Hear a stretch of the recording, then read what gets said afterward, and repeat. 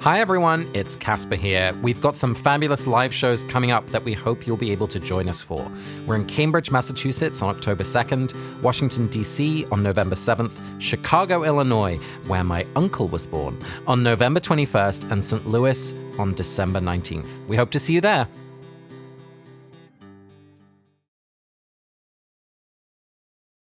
Instead, he smiled, raised a hand in farewell, turned around, and led the way out of the station toward the sunlit street with Uncle Vernon, Aunt Petunia, and Dudley hurrying along in his wake. I'm a portrait trapped in the purgatory of Dumbledore's office. And I'm a thestral that only sees children if they've died. And this is a wrap-up of Harry Potter and the Order of the Phoenix as a sacred text. Vanessa, you and Ariana have been working really hard on a new project launching very soon called Hot and Bothered. Yes, we have been working on the process of writing romance novels as a sacred practice. And the first episode of Hot and Bothered comes out on July 16th. We'll put it in this feed and then go and subscribe to its own separate feed. Hot and Bothered, the new podcast coming straight from Not Sorry Productions to your ears. So, Vanessa, before we do our 30-second recap of the entire book, what stood out to you reading book 5 this time? I think what struck me in this book is that Hogwarts is never safe. Voldemort is in Hogwarts from the very beginning in Quirrell's head. We just don't know it. But it's in book 5 where it feels as though Hogwarts gets infiltrated by Umbridge and by the Ministry and by misinformation. But like Barty Crouch Jr. was there as Moody last year, and Peter Pettigrew was there the whole time as a rat. Like, Hogwarts has always been unsafe. There's just been this false sense of security until now, and this is the year in which it's like, oh, Hogwarts is not protected. McGonagall gets attacked. Hagrid gets attacked and fired. Dumbledore has to escape.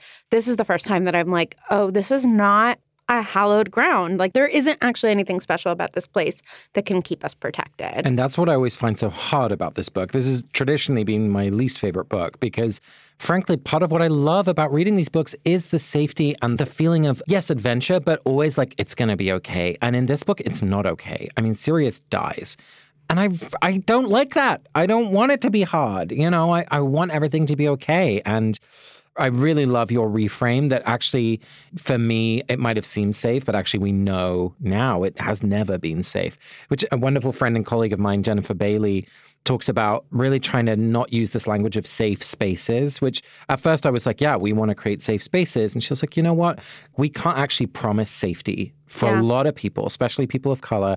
And so she talks about building brave spaces, which if we can think of Hogwarts as a place where each of us can be brave, that I really love because that's what we see happening in this book, right? We see the kids forming Dumbledore's army. And one thing I'll say is I didn't notice until this reading that it's Ginny who comes up with that language. And it keeps happening to me that in these whole book overviews, Ginny is the one who keeps emerging, interestingly, kind of from the shadows of the story. So yeah, I'm just really loving how you're reframing that, what Hogwarts really is.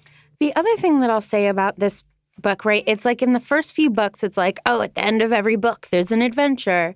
And then starting with book 4, it's at the end of every book, there's a death, right? And so book 5 is the first one that I feel like really starts in book 4. I feel like book 5 starts with Cedric's death. The death of a child is what opens up this chaos. The death of a child is so against nature and is such a tragedy that maybe there were all these cracks in the foundation before, and then a child dies and like, that's it, right? Like, we can never go back. We are at war. I was just surprised by how much Cedric's death loomed for me throughout this book. What about you? What were some of your big takeaways? I mean, it's impossible to escape just the overwhelming sadness and pain for Harry. I mean, we've had his experience of being not believed, of being maligned, but now he is unable to process his own experience. And so we get that kind of shouty, all caps Harry. You know, just that phrase towards the very end of the book, I've had enough, I've seen enough, I want out, I want it to end, I don't care anymore.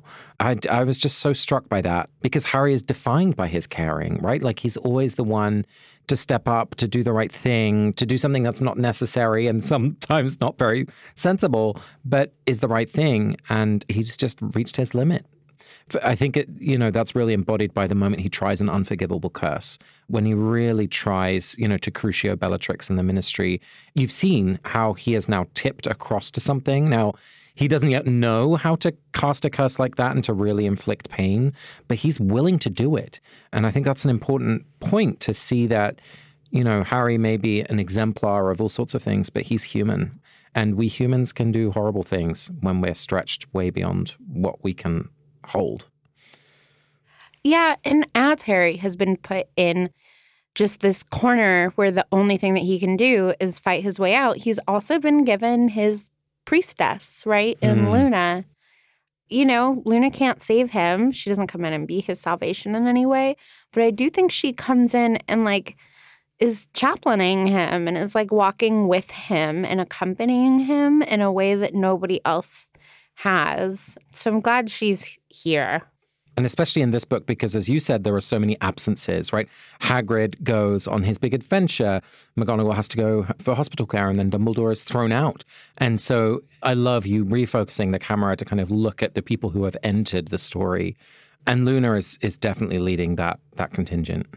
But Vanessa, before we dig into all of this, let's do the 30-second recap of the entire book. There's 30 seconds on the clock. There's more than 30 chapters to cover, so good luck. A second per chapter. Got it. Here we go. 3, 2, 1, go. Dementors come to Little Whinging. Harry gets put on trial. Mrs. Fig is a hero. Molly has to fight a Bogart, and then they get to school, and Umbridge is going to be there. And Umbridge is just really terrible, and Defense Against the Dark Arts is terrible, and she starts firing people. She tortures Harry just a little bit. They get taken off the Quidditch team. The twins leave and are in the most glorious way ever. And then, oh my God, it turns out that Sirius is at the Ministry, and they all go, and Sirius dies, and Dumbledore does all of this meaning making, and Harry has to die. That was really impressive. Thank you. I think that the best thing to do is stay calm. Did you ask for my advice? No. People not asking for my advice, I find, is just their way of asking for my advice. It's like a silent request. Yeah, and I'm here to serve the people. You're here to help. Yep. Okay, are you ready? Yes, I'm ready to roll. On your mark, get set, go. Okay, well, hello, everyone. My name's Reginald, and I process the educational decrees here at Hogwarts. And this has been a really busy year. I mean, it was just one thing after another. It started with, in the event of the current headmaster being unable to provide a candidate for a teaching post, the ministry should select an appropriate person. That was August. It was downhill from there. It ended, I think we had about 37. And frankly, I thought my hands were hurting after doing all that handwriting, but now she's got me doing lines on my own back of the hand. What a nightmare. Oh my God, perfectly done. Summed it up in a minute. You're welcome. This week's episode of Harry Potter and the Sacred Text is brought to you by Quip. Harry Potter and the Sacred Text listeners, I don't want to scare you, but 3 members of the Not Sorry Productions team have recently lost a tooth. Now, none of this was because of bad brushing. It was because of accidents that happened. But I am concerned about people who love Harry Potter and their teeth.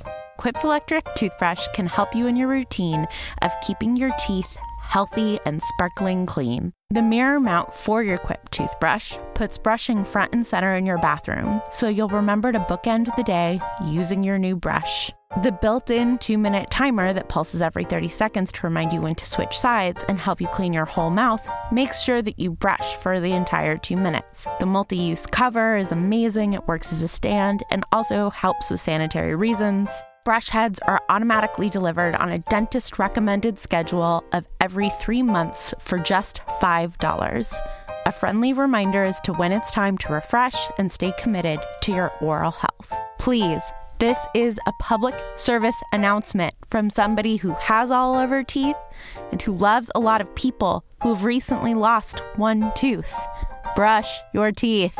Quip makes it easy and fun to brush your teeth, and that is why I love Quip. And why it's perfect for getting back into a routine after the summer. Quip starts at just $25, and if you go to getquip.com getgetquip.com/Harry Potter right now, you can get your first refill pack for free.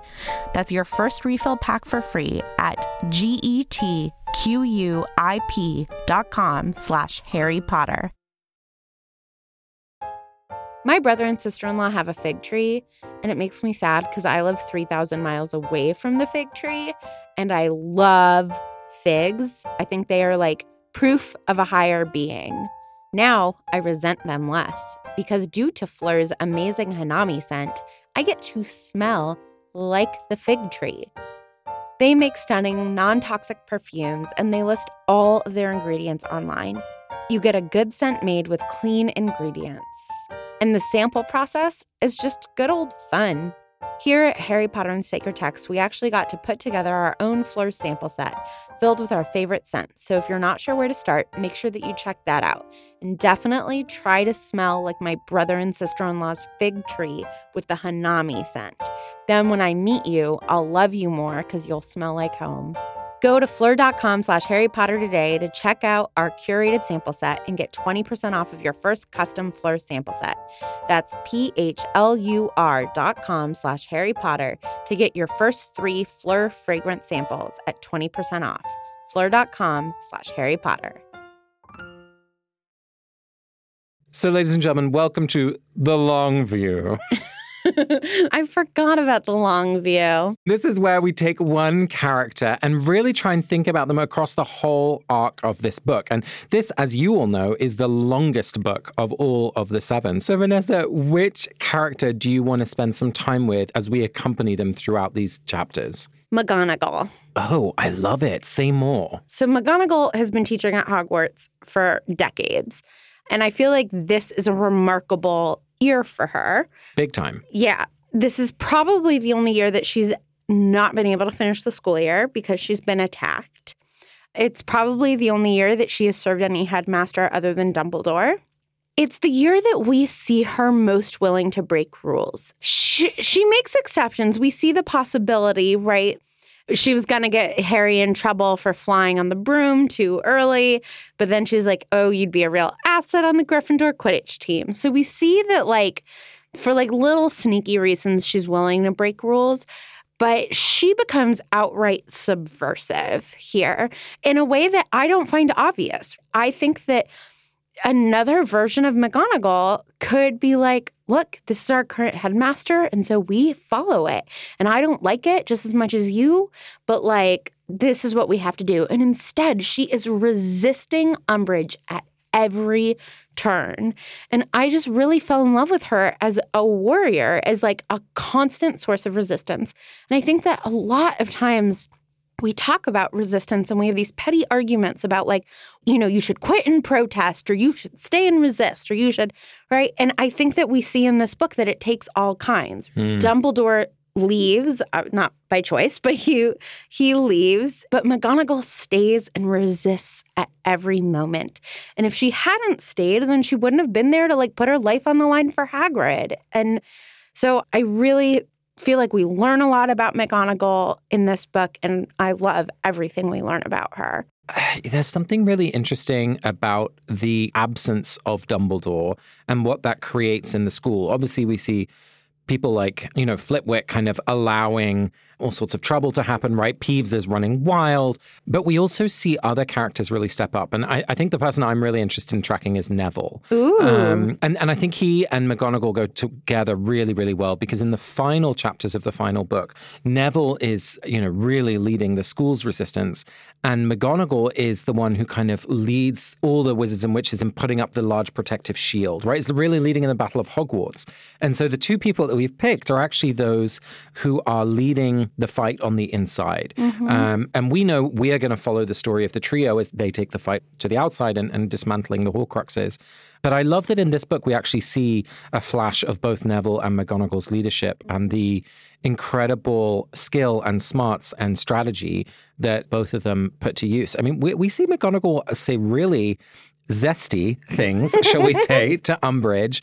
And we really see Neville's motivation of why this matters to him. It's so personal. You know, the confrontation with Bellatrix especially What I love about this book is that although the character of Harry is so central, we're seeing more and more and more that this is not just his fight.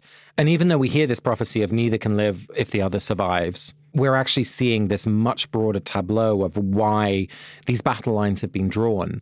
And we're going to see in book 6, of course, Draco and the Malfoy story becoming much more central.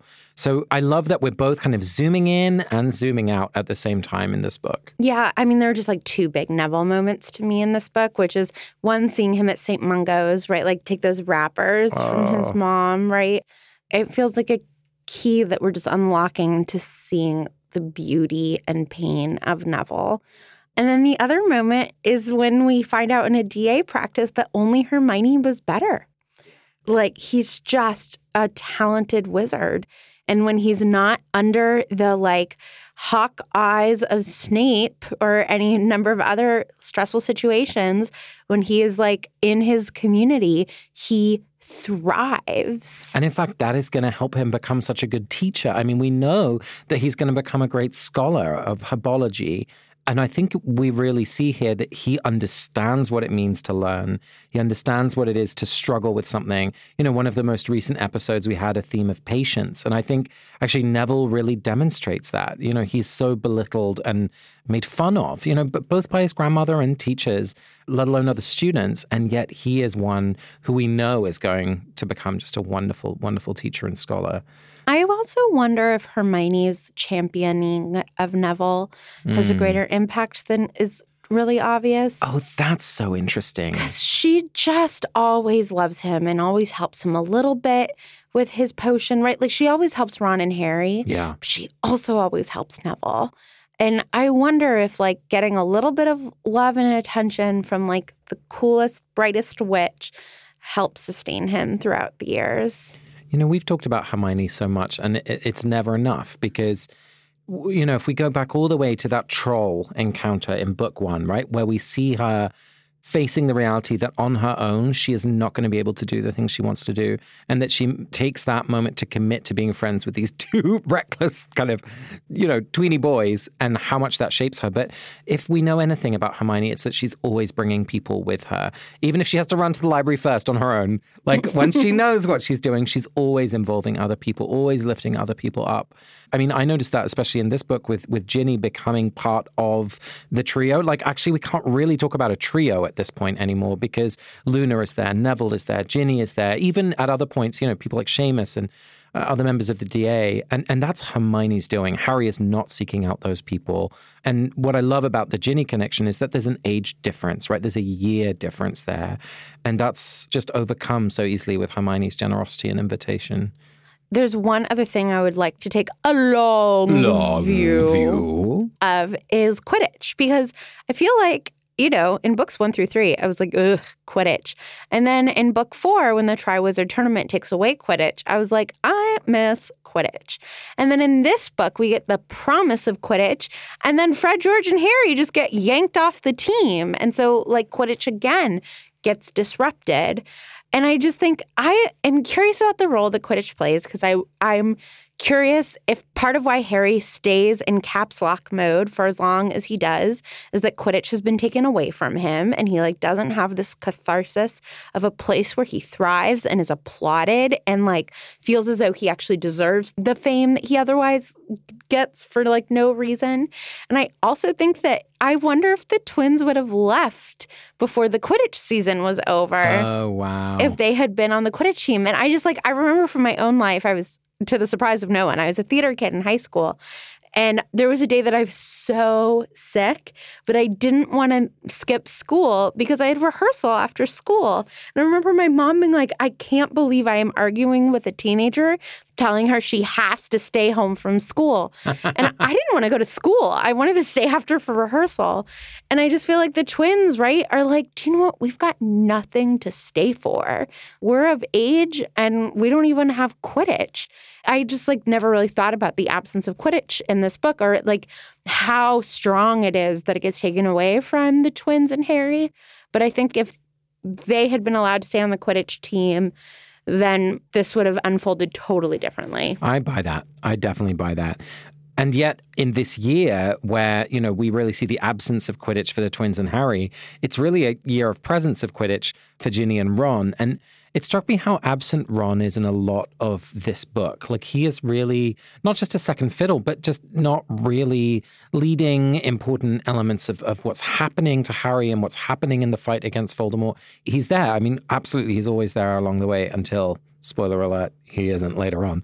But that just struck me that this might be a year where Ron is really paying attention elsewhere. Like, he is finally getting a chance to be on the field, right? And the times when we really do see Ron in this book is with Weasley as our king. And so his own kind of dramatic experience of being maligned and then the champion doesn't really involve Harry. In fact, Harry is not there to witness his crowning moment. That just strikes me that we do see a bit of a divergence between the two.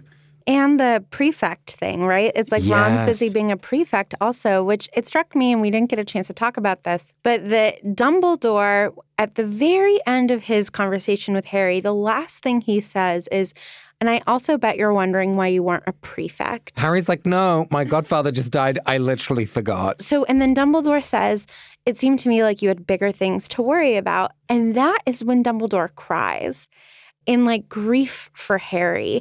And I think what that might be about is like you, because you have so many things to worry about, don't get to be Ron. You don't get to be a prefect and playing Quidditch and going home to a family that loves you.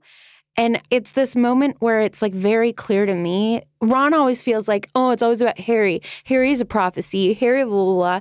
But like really, this book, it's so all about Ron that he's not even in the book, right? Like the coolest girl in school is in love with him. He is prefect. He's on the Quidditch team and like is like the king of the Quidditch House Cup. Ron is like Mr. Varsity, right? Like he's the one who's actually living the high school dream, not Harry. Yeah. It's so important, Vanessa, that we do think about one of the key characters in this book, and that's, of course, Sirius. So let me ask you this question. I am really struck that the two gifts that he gives Harry at the beginning of the book, this piece of mirror through which he'll always be able to see Sirius or kind of make contact, and then the knife, which can open anything, are kind of duds. Even within the narrative, like the plot of the story, they're not really key elements. In fact, Harry forgets that he even has this piece of mirror while he's desperately trying to find a way to communicate with Sirius. And not being able to communicate with Sirius is such a vital element of those final chapters when... It kills Sirius. It kills Sirius. And so what can we make of these two objects that should have been really helpful, but end up not being important, or at least not influential in what happens? There's just something so heartbreaking about the fact that if Harry had remembered the mirror, Sirius would still be alive, right? I think part of me just wants to be like, new technologies are hard to adopt, right? Like, I don't know why Sirius doesn't remind him of the mirror. When they're having a hard time getting a hold of each other and have to talk in the fire, why isn't Sirius like, oh, we can talk in the mirror? Yeah, I mean, part of me is so interested in this, especially because the next few books are going to become so focused on material objects, right? These different Horcruxes, a cup, a diadem, a book. And here are these two objects which could be loaded with so much meaning and power and just fall flat. And all of this is especially interesting to me when we compare it to the incredible important role that the gift from Harry's father plays, namely the invisibility cloak. And also, frankly, the gift of the broom, right, from Sirius, which was anonymous at the time, but which we know comes from his godfather. So there's something maybe about a time when Harry was younger and was more... like everything was still new and everything was special and different and exciting. And now he's kind of, he's in the wizarding world. Like, this is no longer a strange place. And, oh, you're giving me a mirror through which I can always see a face? Great. I'll put it at the bottom of my case. Right. The world is not enchanted anymore. It has become normal. And so these objects, which might have been magical and incredible to us in book one, have now become just kind of background objects. Right. Like when he first gets the invisibility cloak and the wand and the broom, like any new object, and Hedwig from Hagrid, right? Like all of these gifts. I mean, even the money that he has to buy all these things is this unknown gift that his parents left him. We spend like a chapter just learning about these things. Yeah. And now it's like, whoops. And like, I don't begrudge him it. I mean, neither. It's just tragic. And I think it speaks to the fact that the extraordinary can become ordinary with time, right? Like that we just get used to things that really should be treasures and so appreciated. But it's so hard to stay in that world of wonder and enthusiasm when you walk past it every day. Like we walk across Harvard Yard every day, multiple times a day. When I first arrived here, that was an incredible thing. And with time, it's just like, oh, I've got to go get milk, you know? Yeah. And that's the reality. That's how life is. And frankly, you know, I'm sure visiting the Queen for the first time is going to be amazing for someone who gets to do that. Oh, I thought like you were when you go shortly in just a few weeks. Yeah, we're about to become great pen pals. Just hasn't quite happened yet. But, you know, like for the Queen, like it's freaking just another Tuesday and she's got to put that crown on. Yeah, and holding on to the magic for too long is annoying, right? Mm-hmm. Like the aunt who you see who's like, oh my God, I can't believe you've grown. You're like, oh my God, get over it. You too have grown old. Right? Like people who stay in like wonder mode for too long. There's something beautiful about the extraordinary being ordinary, right? There's intimacy to that, which I find beautiful. Yeah.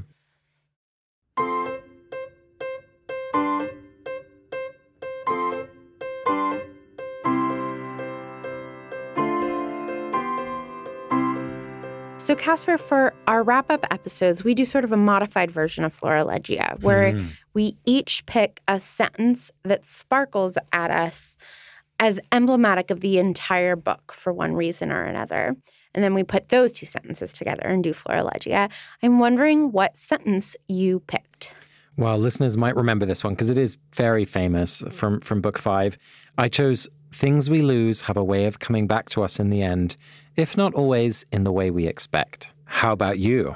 Mine is, get out, get out. I don't want to see you in this office ever again. So, Casper, why don't you remind us who it is that says yours and the context around it? So this is Luna. Of course, it's Luna. And, you know, things, all her kind of stationery and clothes and all sorts of things just go missing. Her shoes. Her shoes. And at the end of term, she's just expecting that they will come back. She's not really actively searching for them. But the reason why it had resonance for me, when I read it again, I was like, oh, wait, this actually applies to a couple of other characters in an interesting way. The first one actually was Snape, particularly because one of the best chapters about Snape is in this book in terms of his worst memory. And I just love that image that kind of the memories that we lose, and we talked about this in a recent episode, have a way of coming back to us. And he thinks he's going to be in this occlumency class with Harry, expecting to probably see some of Harry's life. And yet actually what happens is his own memory is kind of pulled out of him and Harry sees it. So that was one interesting mirror for me. But the other one is also about Umbridge.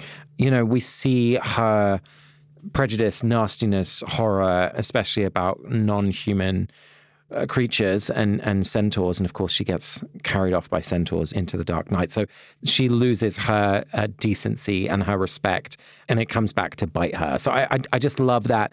And finally, of course, you know, Harry and Sirius. Sirius does return to Harry, right, at the end of book 7.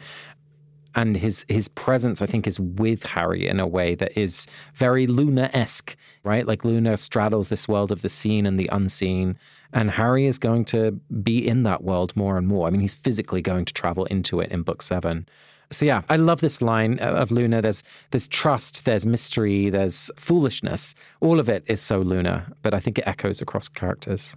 How about you? Where's yours from? Actually, I can't think of where it's from. Yeah, so it is from, interestingly enough, from the chapter Snape's Worst Memory, which when I was like, I want a sentence that like captures at least my experience with the book, my big aha moment from this whole book is that Snape's Worst Memory, which is just one of the greatest scenes, it was a moment where I sort of flipped on Snape because I think that it's his worst memory because it's the moment that he was cruel to Lily. I love that reading. And and obviously that he was terribly bullied. But again, I think that he was used to being bullied, and like this being bullied wasn't necessarily worse than other being bullied. Right. And so that reading of Snape just made me feel love for him and not forgive him for all of his poor behavior by any means, but it just made me care for him in a different way. And so my quote, get out, I don't want to see you in this office ever again, is after Harry has seen this scene, and that this just is such a missed opportunity because of shame. This could be a moment of real connection. They are actually feeling similar emotions, right? Harry is feeling a tremendous amount of shame about his father and his father's behavior in this moment. And because instead Snape has not forgiven himself or reconciled in any way this moment and instead just sends Harry out. Harry doesn't learn occlumency. Harry and Snape never really do connect. There's just all of these negative implications. And I just really see myself in both of their reactions. Like, I can count on one hand the number of times that I've let a difficult moment lead to a vulnerable moment in which I leave feeling closer to the person. I'm more of a I'm going to run away. Aren't we all? Yeah. And so, yeah, I just see this get out. I don't want to see you in this office ever again is a real missed opportunity. So, Vanessa, let's put them together and see what new insights we get from reading them as one text. Things we lose have a way of coming back to us in the end, if not always in the way we expect. Get out. I don't want to see you in this office ever again. Ooh, so the thing that Snape loses is his control. Ooh. And he gets control, but only as headmaster of Hogwarts when he has to pretend to kill Dumbledore, right? We think that Harry is the one who has to sacrifice himself, but Snape is really the one who's sacrificing himself. And again, not graciously, not well, but he is doing it. Will you read it for me? Yeah. Things we lose have a way of coming back to us in the end, if not always in the way we expect. Get out. I don't want to see you in this office ever again. It's the Dursleys, right? It's Petunia and her sister. She's really made that break. And yet here comes back into their life, this child, from that part of her life, right? She grew up with a witch as a sister. She grew up knowing about Hogwarts, knowing about Azkaban, and she has pushed it as far away from her life with Vernon as possible. And things have a way of coming back to you in a way that you didn't always expect. And here comes this little baby boy on her front doorstep. I'm just suddenly seeing the futility of trying to push out things that are inherently ours or belong to the people we love. Kind of like Snape, we can try and push away that memory, but it has formed us and it's part of who we are and what life we've lived. Well, and Harry seeing this memory gets Snape to push Harry away, right, and kick him out. But the last thing that Snape does before he dies is hand Harry a bunch of his memories. Wow. And so at one point, he feels so distant from Harry that he's like, you so can't see this that I will go against Dumbledore's orders, which Snape never wants to go against Dumbledore's orders, but I will go against Dumbledore's orders. I'm so embarrassed that you saw these memories. And then just 2 books from now, it's going to be his dying wish that Harry deal with his memories. I guess we're really seeing that this primal instinct to push out the things in our lives that we are ashamed of or the things that we're not proud of or the people that we can't bear to engage with, to some extent, we can never take away that connection. Yeah. For better or worse, they come back like Luna's shoes. Vanessa, we are truly coming to the end of Book 5, The Order of the Phoenix, and we can make one more blessing for the characters in this book. Who would you like to offer a blessing to? So I'm going to change the blessing last minute, just so inspired by what you just said. So the character that annoys me the most, obviously I hate Umbridge and I hate all the baddies, but Luna's really difficult for me. And instead of throwing her off, I want to embrace her and bring her in. And so I would like to offer a blessing to Luna, who she's just challenging everyone, right? She is there to tell Ron, everybody describes you as the likable guy, but you're actually not that nice. And Hermione, you think everything is fact-based, but you don't know everything. And Harry, you always want to push everyone away, and I'm just going to stand right next to you. And Umbridge, you want to use force? Well, force doesn't work on me, right? Like, she's just constantly pushing people sort of exactly where they need to be pushed, and not aggressively and not in order to be a contrarian.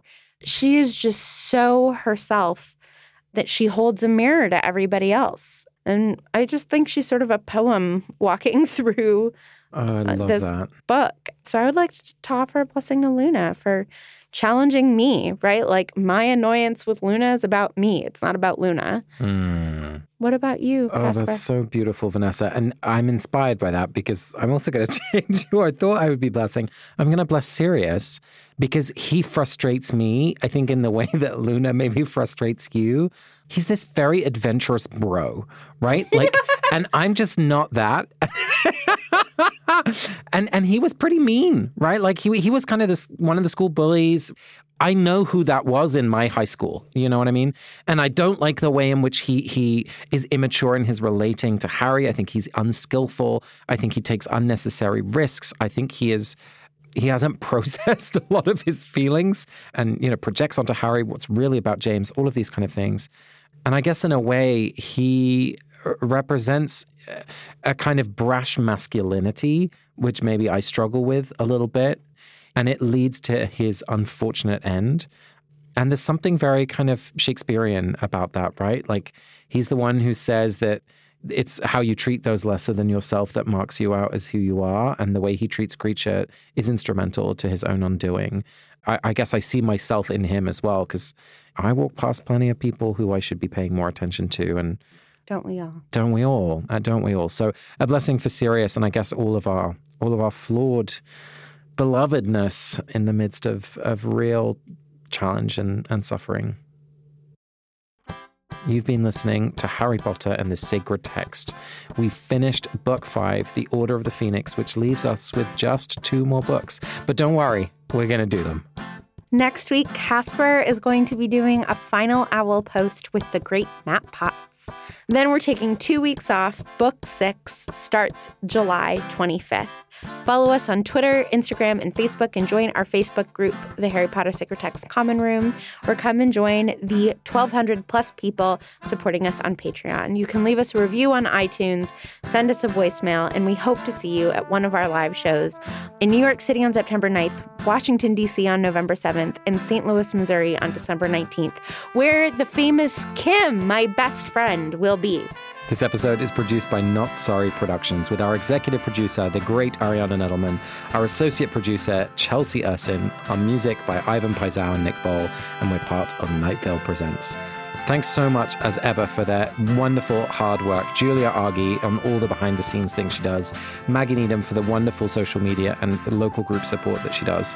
And our beloved Stephanie Purcell for whispering wisdom into our ears. See you next week.